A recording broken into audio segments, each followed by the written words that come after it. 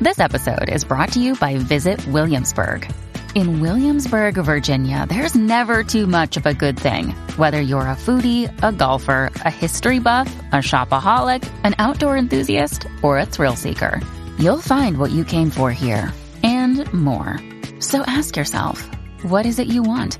Discover Williamsburg and plan your trip at visitwilliamsburg.com.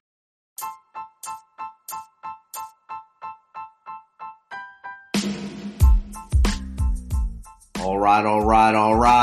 Welcome back to the Misfit Nation. We have all gone through a roller coaster of insanity over the last year plus. We have had all kinds of things going on, from fighting about chicken sandwiches, wildfires raging in California, and again now, then this thing called COVID swarmed in like the Luftwaffe in World War II. This was followed by murder hornets. And an entire year that felt like Jumanji. Those of us who have stood tall through it have made an incredible journey forward in our lives. It is our hope here at the Misfit Nation that you are productive in your space, your community, your city. We believe difference starts at home and is born of a committed mindset to be better than those who were here before us. So on the topic of moving forward and community, this is something that our next guest has done for over 2 decades. He has mentored countless people to be better. He has also taken an awesome journey to find out about his family. So without further ado, let's get Sam Thiara, author, educator, and mentor, on here.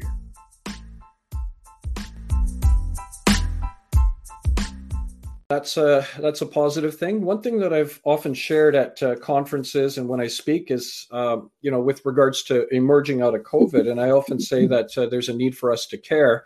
What I mean by care is collaborate, adaptability, resilience, and empathy. I think that those are 4 words that are actually really critical because we need to collaborate with each other. I mean, you're not in it by yourself. And, look around you and see who are the people around you and is there a way to collaborate to gain more substance with regards to what you want to do. Adaptability is, we've had to switch and flip on a dime, and sometimes we have to pivot, but embracing adaptability means you're agile. Resilience means understanding we're not in this as a 100-meter dash. This isn't over tomorrow, next week, next month. How do you build resilience in so that you can actually see this like a marathon and get through it? And the last one is empathy. You know what? We need to show care and compassion to each other because you never know what people are going through. Some people are struggling through the pandemic and they have constantly, and others are doing better, but equally at the same time, we have to show empathy to each other. Oh, exactly. I agree wholeheartedly. And I love that acronym there, the CARE acronym. And last year that actually put that into a spotlight, I believe. Yeah, getting all these governments to actually start collaborating and not thinking just internally, but thinking of the global picture. If you look at us or Canada or, say, Great Britain or any of the other developed nations, while we were developing what we believe is the vaccine that'll stop this thing and let us live our lives fully, nations within Africa that didn't have that kind of means. So those nations had to chip in together and push forward to try to help Africa open up again. And that's a part of that collaborative thing and adaptability on the fly. And that's a beautiful thing. Yeah. No. So, it's an acronym that I think when I mention it, people are like, actually, that really resonates. So, but I really appreciate the work you're doing and really supporting and guiding the veterans. It's amazing because oftentimes there's a lifestyle and a life that these soldiers know about. But it's like, okay, but what's after? And here's what you're doing is providing that unveiling of the window to say, here's what possibilities and opportunities are available to you. And that's admirable what you're doing. I appreciate that. And I think I'm doing just a little part to try to get some of their stories out there and then bring guests like yourself in that can show them ways to see the global picture and make themselves find their brand, find their personal meaning and move forward. Yeah. Well, and Rich, I mean, to that point, I mean, I've had about 5,000 conversations to date with individuals, and they could be high school students, post-secondary, recent grads to senior professionals. And it's always fascinating because oftentimes, especially in the military, we define ourselves by a rank, or we define ourselves as what in the corporate world. But really, it's who are you? In other words, by understanding who you are, it allows you to then move forward to what you want to do. And anybody who's getting out of military service, I mean, now they're starting to think about, yeah, well, what is the next step? And I've been able to work with a number of entrepreneurs and startups to help them start visioning an idea of how to, build or grow, and how to start off this business. And I think one of the key things that people miss, and I think it's the most integral part of entrepreneurship, besides knowing how to spell entrepreneurship, but that's beside the point, is value proposition. In other words, what is it that makes your business unique? Because, why would I come to you and not someone else? And value proposition is what people miss, because when I ask them that question, and I know what the answer potentially is going to be, people say, I'm going to provide the best customer service. I'm like, that's not a value proposition. That's what you have to present. But why would I come to you? And I remember working with someone who's a digital marketer, like she does logos for people.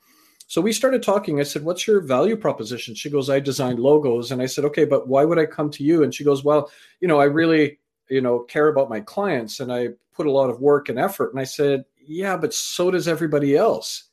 But what makes you unique? And we sat down and we started peeling away that onion. And next thing you know, what we came up with is her value proposition is that she builds a narrative for the individual, their business, and then brings them together. So in other words, the person is the business. And I'm a little bit later today at 12:30 in 2.5 hours, I'm going to be speaking to students about this idea as well, that, the whole idea of this value proposition is actually really important, because, you have to come up with something innovative and creative, as opposed to, I do logos. Well, great, but so does everybody else. So, that making that unique and distinct piece. So it's about helping the individual realize, who they are, and maybe what are your strengths and what direction can you go. And once we know that piece, then it's like, but okay, now let's find your uniqueness. Let's find that piece that, allows you to then wholeheartedly go into this and create such a your business becomes you. Definitely. And just yesterday, I put out feelers to find out who my peers in the podcast world have used for their logos. And then you bring something like you read my mind. That's pretty awesome. Yeah, no. And fortunately, I'm surrounded by greatness. I'm surrounded by digital marketers and people I've mentored and coached, and I've never gone in to say, well, what's in it for me? But then next thing you know, I'm like, by the way, is anyone comfortable with, building like a website, a simple website? All of a sudden I've got people, coming in, and they're like, yeah, but I'm not charging you. I'm like, no, let's figure something out that's equitable or fair. I'm not here to take advantage of people. But I've got a couple of people who I've really mentored and coached, and they're like, okay, you do woodworking, right? And I said, yeah. And they said, okay, how about if we exchange building a website for one of your small tables? I'm like, okay, we'll barter that way then. So that's what that works out in that sense. But when you do it, it's great. How can I help you there, Rich?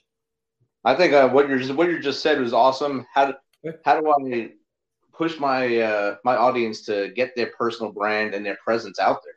Yeah, that's one great thing on there. That if you have tips and tricks on that one, that'd be great to share. Well, and one of the things that I often share with people, and this is something that I apply to myself, and I call it the 5 core elements. In other words, if you were to look at yourself, what are 5 things that you are not willing to compromise? So think of it this way. For me, servant leadership, story sharing, activator, igniter, champion enabler, and community do-gooder. So those are 5 things. So I'm working on about 12 projects right now, and all 12 hit 5 out of 5. Normally what we do is we would just basically say, after you, let's say, leave the service or you're graduating from university, you're like, and you grasp at something that's close by because you think that's what it is.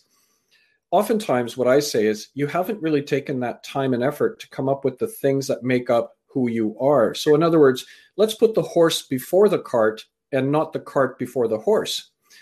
So the idea is, what are you not willing to compromise that really becomes your foundation? And then once you have those 5 things, you're now able to reflect on the present status that you have. Does it hit 2 out of 3, 3 out of 3? How do I get to 5 out of 5? And I also give them the ideas of how do you come up with the 5 core elements piece. And the way I describe it is, if you want to build a house, you need a solid foundation. To build a life, you need a solid foundation. And that's really what we're trying to do, is build this solid foundation.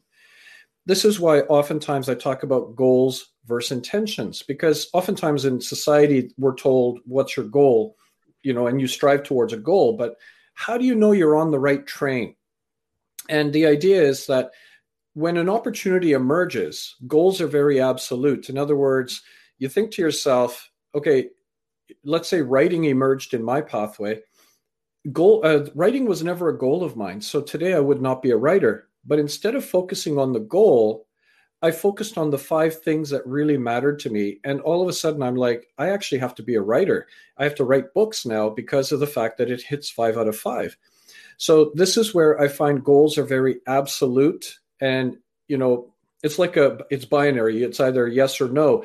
An opportunity emerges. Do I give up the goal or do I give up the opportunity? Whereas with intentions, you have this way of saying, actually, this hits 4 out of 5. And maybe it is something I need to try. And how do I go down this pathway? So those are some of the things that I give as tips. I don't just, and this is to your point, at which I totally agree with. You don't just want to make them feel good and say, okay, you need to do the 5 core elements, find the 5 things that make up your foundation. You have to provide the other part, which is, how do I do this? And I give the tools and practical pieces on, how to realize the 5 things that you're not willing to compromise. That's really good stuff right there. Mm-hmm. And I think part of that also goes with them being able to tell their own personal story, how they got to where they are, how to articulate their journey. Yeah. So how do you tell your clients, your students, your friends, how do you tell them to build and tell their stories? Because I'm a storyteller, and my first TEDx speech was on storytelling, and I called it How to Discover the Extraordinary Out of the Ordinary. And the way I describe that is, we're on autopilot. Our life is an autopilot, and we're going down a journey and a pathway, but, it's a routine. And, you walk the same trail, you do the same thing when you get to the office. But discovering the extraordinary in the ordinary was, but let's stop for a moment and try to see if we can change it up a little bit. But how do we capture it and start making it into a story? And I came up with this concept. And as you know, Rich, I love acronyms. So my acronym for that one was CARPE, as in Carpe Diem. Okay. But CARPE is how you build stories. CARPE stands for curiosity, appreciation, reflection, perspectives, experience. And what I mean by that is curiosity is where you suddenly stop. And in other words, something has just basically stopped you and you start looking and thinking about something. For example, I talked about this in my TEDx speech. We've walked into office buildings or places and we see that wooden wedge doorstop. Well, I'm going to make it extraordinary from ordinary because it's ordinary. Well, curiosity stopped me. And I remember at university walking into the building, and there was this doorstop holding a door open. And I thought, so I stopped. And that was curiosity. Appreciation is appreciating that doorstop for more than what it is. Appreciation is where you suddenly look at either a situation, a person, or a thing, and you start, seeing that there's more appreciation. There's something different about this.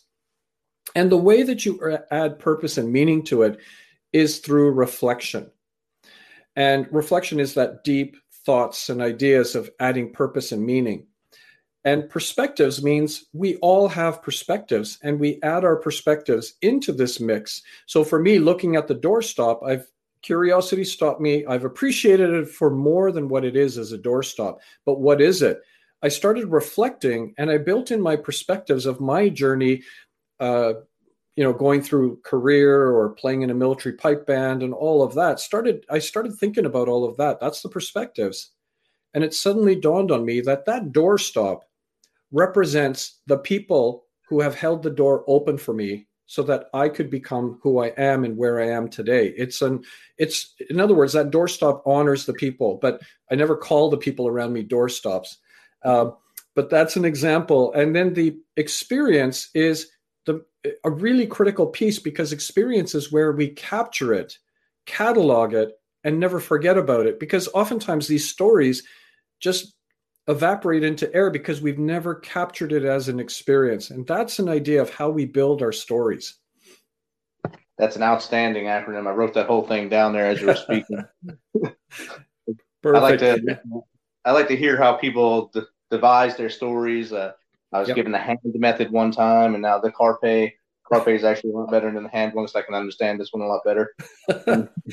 No, Rich, here's the problem. Now you're going to see a doorstop. You're going to stop and look at this doorstop, and people in the building are going to just stare at you going like, "What? Why is he not coming into the building? Why is he looking at a doorstop?" What's wrong with this guy? Do you have some mental issues? Is PTSD kicking in today? Then that's when you could really wow them.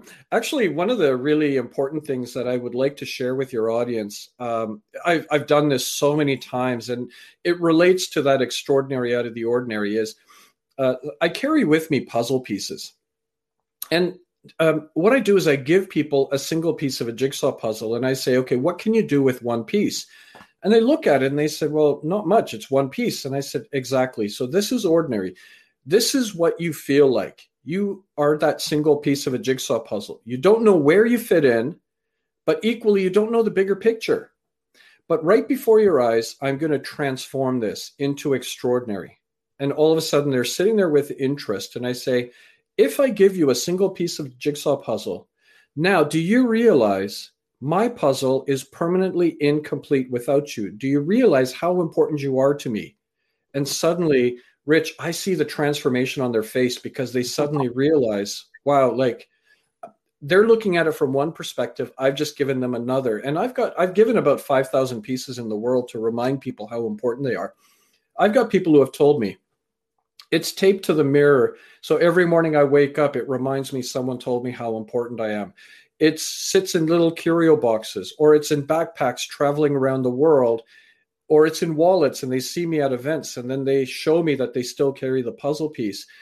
And I even had a conversation, and this isn't the first time, but I had a conversation with a young woman probably about 2 weeks ago. And she was saying that, she was going through the most difficult times in her life. She even contemplated suicide, and she just said, but every time I went to the darkest places, I saw that puzzle piece, and it reminded me someone told me how important I am to them. And I said, no, they basically said it helped to pick me up. So that's how powerful something as simple as a single piece of a jigsaw puzzle can have on an impact on someone. And even with the veterans that you have, it's such a simple analogy, but such a powerful tool. That is a perfect analogy right there. Mm-hmm. And we use puzzles in my work to try to get people to see how to link intelligence and such like that. Yeah. And usually the way you have to show that they are part of the greater good or the greater world. They're just a small cog in that piece, but they are important to everything. That's amazing. That's a really good analogy right there. And that was actually going to be my next question to you. It looks like you're reading my mind here. Yes, Rich. So that was it, or you have something else? That was my next question right there. And you took it right from me. It was good. There you go. So, like-mindedness. Yes, sir. The one thing I really am interested about is your journey to India and trying to find your ancestral roots. Was that your first visit to India? And you were born here in North America, and then that was your first time going back? So here's the thing. I was born in England, raised in Canada, and my parents come from Fiji, and my grandfathers are from India. So, Rich, just think of it this way. People look at me, and I'm visible minority, and I look like I'm Indian. People come up and they say, what part of India are you from? And I'm like, actually born in England, raised in Canada. And they're like, no, your parents, what part of India? And I said, actually, they're from Fiji, near Australia, New Zealand. And they're like, are you Indian? And it's like, well, my grandparents come from India. So there's this identity piece that I think many people struggle with, of trying to describe and understand who they are. So, my grandfather left India probably around 1905, and he hopped on a steamer ship. And back then it was like, he's from a landlocked part of India, gets to Calcutta, and who knows how he did this. And actually, he was on his way to Argentina. And the boat eventually had stopped in Fiji. Now, we don't know exactly what happened. Maybe coming from a landlocked nation, he just sort of thought, I've had enough of sea travel. This is it. I'm getting off here. Maybe, he just looked around and he said, man, this place looks like paradise. It's beautiful. I think I want to get off here. Or, Rich, maybe he did the Columbus thing and said, oh, I guess we're in Argentina, and got off the boat. We don't know for sure. But the idea is that, then after that, my parents had moved to England, where I was born, and then to Canada. So, it's this very complex piece. But one thing that was always missing was the ties back to our village in India. And I'm talking about the paternal, my paternal side of the family. So I decided I wanted to go in search of my roots. I wanted to go in search of my ancestral place. And I had never been to India. So, here you've got somebody I describe it as a foreigner going to a land that should not be foreign to them. And the reason I wanted to find this village was for two reasons. Number one, there's a thin thread that connects my entire life and family and extended family here in the world to this village in India. It's a very thin thread. And if it breaks because something happens to me, nobody's going to go find this village and it'll be lost forever. So that's one of the things that prompted me to do this is the whole idea of I thrive in ambiguity and uncertainty. So all I had was a faded photograph, very little information. It's a search. It's a journey. And I thrive in that. I love that. Knowing full well that I may not find it. Well, the other part of the journey is, and the reason why is, when I was 9 years old, my father had an industrial accident, became a paraplegic, and never walked again. He's never been to India, really done a lot for us. I wanted to do this for him. So decided with my wife and I, we went to India for the first time for both of us.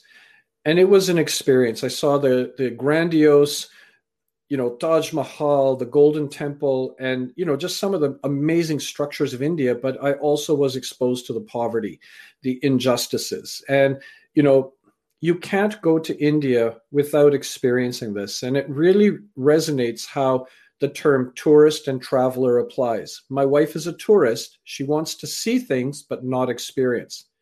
I want to experience. But the realization for me on this trip, and this is why it's called Lost and Found, seeking the past and finding myself. Seeking the past was my ancestral part. Finding myself was this aspect of trying to claim my identity. And how I claimed my identity is I had this euphoric moment because there's an Indian dish called a thali, and that's a platter with segmented bowls in it. So, I'm British, Canadian, Indian, and Fijian, and whoever I'm running with, that's who I am. If I'm with my Canadian friends, you're Canadian. If I'm with my, Indian relatives, then you start gravitating towards that Indian background. My realization is that instead of this whole idea of segmenting myself into these various cultural identities, I'm a rice dish in India called khichdi, which is a blend of flavors. It's, you go to your fridge, you get, you have rice and then you add vegetables and spices, and all of a sudden it's the equivalent of like an omelet. And it allowed me to now embrace my background and my culture to say, I'm all of those and I can be all of those.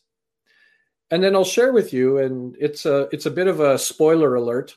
Did I find my village? Well, it was a difficult search. And, we had parts of it that, just didn't materialize. It was the wrong village, the wrong place. But I went back to, this town that I was told that the village was about 5 or 6 miles away from. And we started talking to people. Well, one person said, actually, the name of your village sounds familiar and it's up the road this way. Prior to this, we never had a lot of support and help from people because they said, never heard of the village. I think you're mistaken. Why even go search for it? we drive up the road and there's an archway, and there's this old man sitting right by this archway. He looks like he fell off a charm bracelet, actually. And, we looked at him, we showed him this picture, and he looked at this picture and he said, I don't know about the family or the house, but there's a guy in the back and he looks like so-and-so. This guy gets into our vehicle, drives us to a house. We drive up to a house, people come out, and this, we share the picture that I had, this faded photograph. And one of the ladies looks at the picture and she goes, oh my gosh, this is me. Who are you guys? So I was able to find my grandfather's house.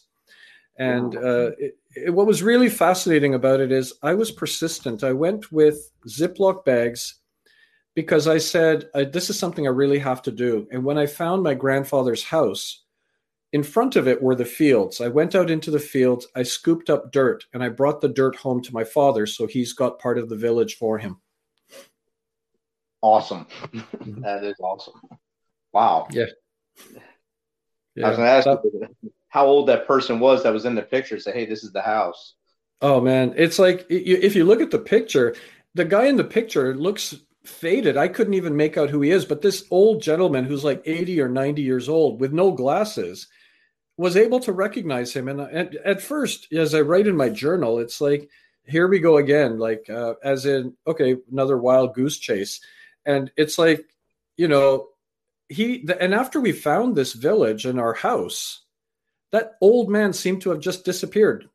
We don't know where he went off to. He just never stuck around. So it's like, okay, he was instrumental in really helping us find my grandfather's house. Wow, so he was kind of like that guy who fell off a charm bracelet. He appeared to help you and then disappeared to go help someone else. That is outstanding. Yeah. Actually, it sounds like this could even, we're looking at it potentially, maybe it could even be a screenplay. So we'll have to see. Maybe there's a bit of a movie that could happen as a result of the story. Sounds like something that go on Netflix or Amazon now. That'd probably make a lot of hits. Hey, but Rich, if this becomes a movie, I want to have a cameo appearance somewhere in the background. And, sort of like Shyamalan in Sixth Sense, you have that little cameo appearance, Definitely. Just like kind of walk through the scene, shake someone's hand. Exactly. And hey, Rich, you happen to be in India at the time. Hey, I'm going to tell the producer, this guy, Rich, he has to be in there. Maybe I'll be in a stall making tea and you're the tourist who gets the cup of tea. I'm the patron sweating, drinking tea. That'd be great. That's it. Exactly. Yeah. That's an outstanding journey you took to go ahead and find your ancestral roots and write, of course, the book Lost and Found, Seeking the Path and Finding Yourself. Yeah. So after you did this, did you have a world of relief that you were able to find that, especially through your dad? I mean, because like you said, he wasn't able to make the journey and you actually were able to do it for him. How did you take it when you came back? Oh, man, I think a number of people were weeping because we were able to reconnect to our ancestral roots. And the people who I met were my grandfather's brother's family. Huh. Yeah. So they were direct related to us. That's awesome. Yeah. We, in the world we live in now, it's a little easier to trace some of our ancestry. Like my grandfather came from Italy about the same time your grandfather came from India. About 1905, he came to Sicily, from Sicily to Ellis Island in the United States. Wow. But they changed their names so many times to get out of Italy and then get into the United States. It's hard to trace exactly where. We just know Sicily or Palermo. So that's part of our bucket list too, to try to find that village or try to find some family there. Well, and the thing I always tell Rich is, because I've had people tell me, well, I don't know if I could even find it, but I'm inspired by your story. And I said, look, if for somebody like you, Rich, you go to Sicily, just being in Sicily ticks off one of the boxes because you are now in the place where your ancestors come from. Whether you find the house or not, whether you find the village or not, or the town or not, is that would be amazing, but equally at the same time, it's just the fact that you're in the presence of where your ancestors come from. That ticks one box. But then it's a matter of, by talking to people, by sharing the stories and things, somebody may say, you know what, this sounds very familiar. And again, this is where I'm glad it wasn't as easy as get off the plane and, you drive to a village and there it is, and everybody gathers around. I thrive in ambiguity and uncertainty. So, on the one hand, it would have been a lot easier, the map and just finding the village, but equally, it would never have made a really good story. So I've always said it's about overcoming obstacles, persistence, and not listening to the noise is something that's emerged out of this book and actually has been part of my life. And it ties back into that whole aspect of entrepreneurship and, sharing that with people. And one of my favorite sayings is, obstacles are the necessary bricks on a road to success. So this is where, even if, let's say, you make it to Sicily, well, you're in the presence of this.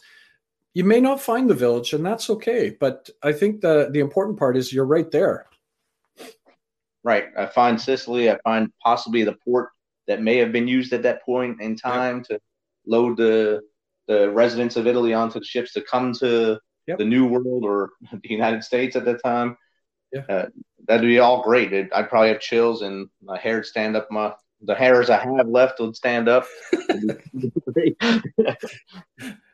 Yeah, no, exactly. And I mean, that's where you can get through Ancestry or 23andMe, some of the records. And I mean, I did my DNA testing, and the records for people from India or Fiji is very limited. But but one thing I did find is the ship's logs were pretty accurate. So even if you look at different ports and maybe able to trace some, it's about a bit of background checking and things. You may actually find the ship that they actually traveled on, and maybe there's some way. But even just getting to know the ship that they were on and what port they left. I mean, all of this stuff is just fascinating stuff.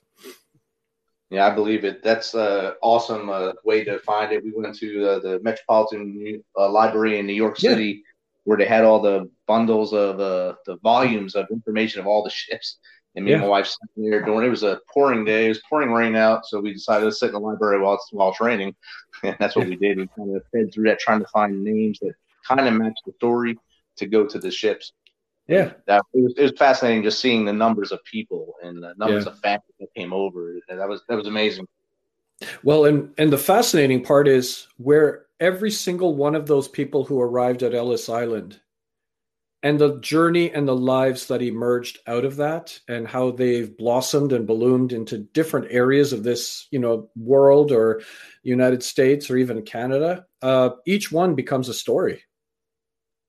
Yes, it does. And I know a lot went north and went straight north into Canada from Ellis Island because they knew someone that went there before them on a journey before them.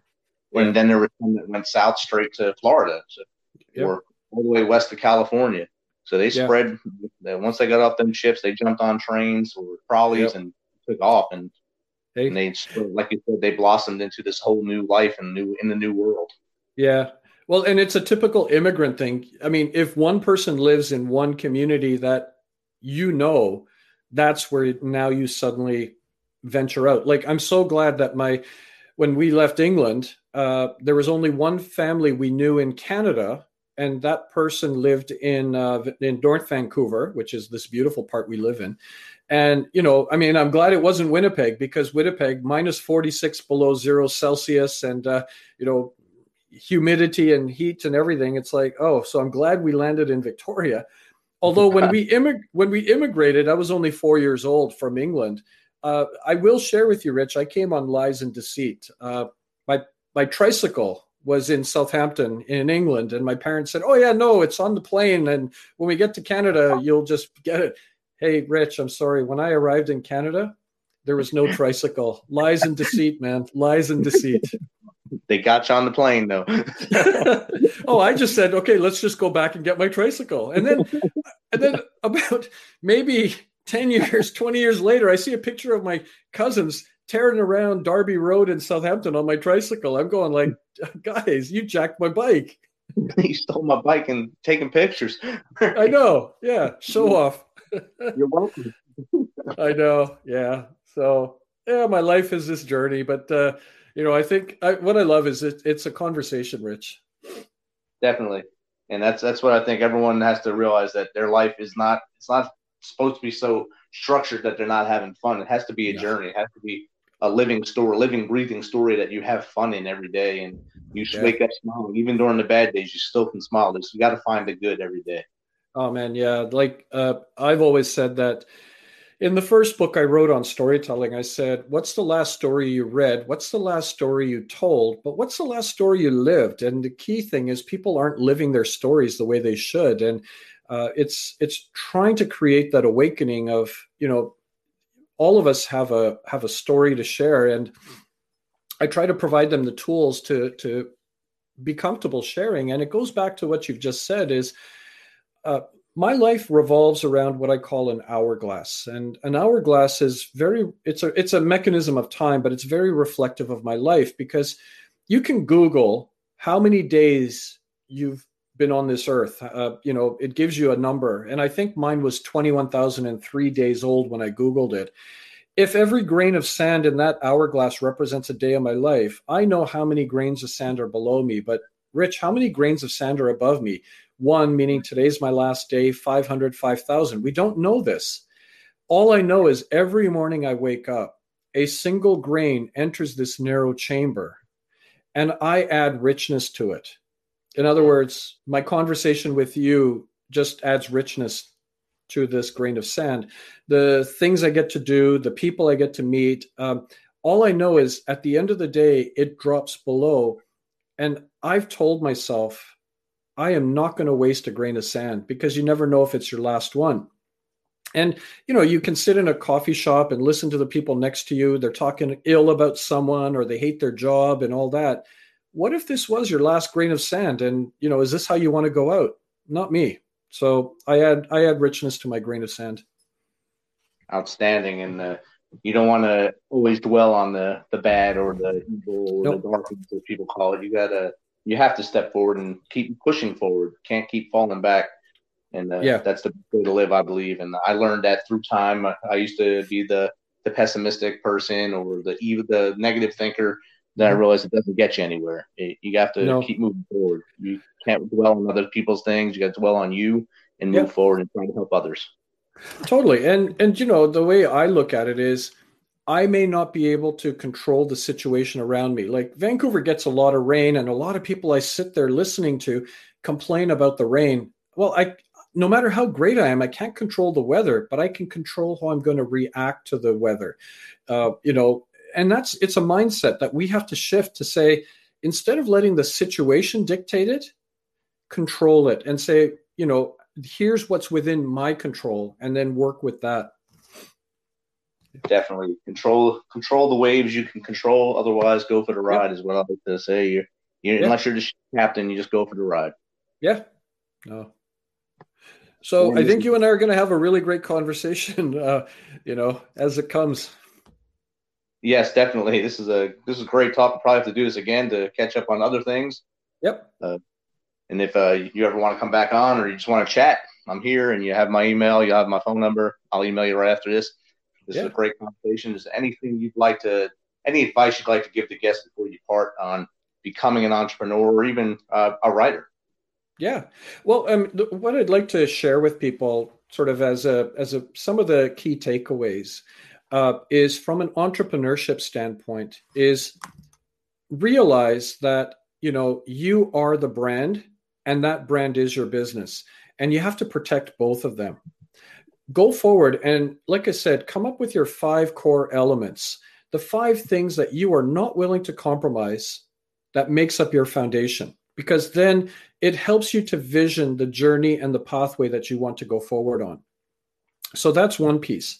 The second piece is how we're emerging out of the COVID area, and, how we need to care. So that's, having the collaboration, adaptability, resilience, and empathy. If you embrace those, you're going to go in a much more positive way, but don't hesitate to look around at the people who are near you and get the support from other businesses or people that can actually help your business, and be adaptable. Like, think about it from if I change this, can I go in this direction? And how is this going to impact me? It's almost like playing chess, and build that resilience in to say, I'm in this for the long haul.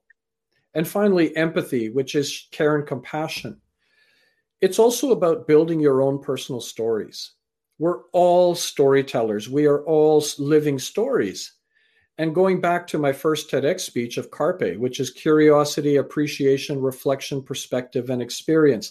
Those are the 5 ingredients that you can embrace to build your story. And that helps you to build, when you're building a business, an entrepreneurship or business, is your value proposition. Why are you in business? What problem are you solving? And what makes you unique and distinct from the people around you? And if it's a matter of talking to people to say, and working through it. And one thing I will add is there's this tool that I think is very valuable called Business Model Canvas. And it offers 9 segments. And you basically either do it on the floor or on a wall with Post-it notes. But the idea is the 9 segments are going to help you vision this business, because it asks you for things like, who are your key partners, key activities, key resources? What's your value proposition? How do you build your customer relationships, channels, and how do people reach you and how do you reach them?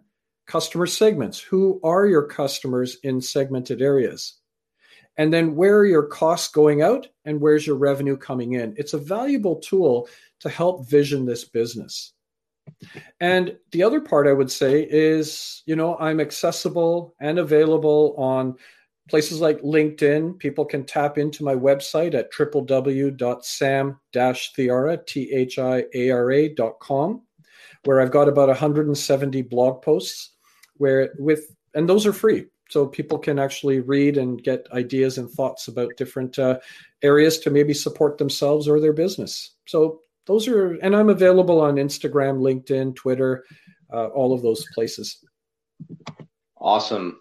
Thanks, Sam. And I'll add a lot of those links into the show notes, so guess those listening can actually read it and copy and paste. They don't have to go searching and feel like they're doing a lot of extra work and yes. Have an easier day. But like I said before, it was great having you on here. Your story is amazing. Your tips and tricks have really helped.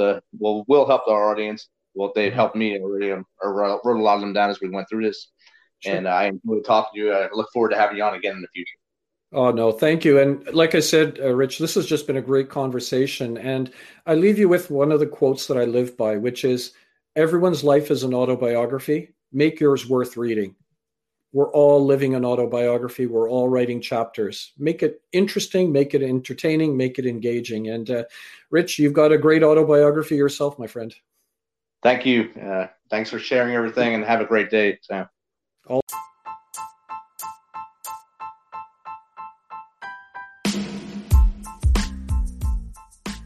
That was great chatting with Sam and hearing about his life, his journey, and his passion for helping others to be better.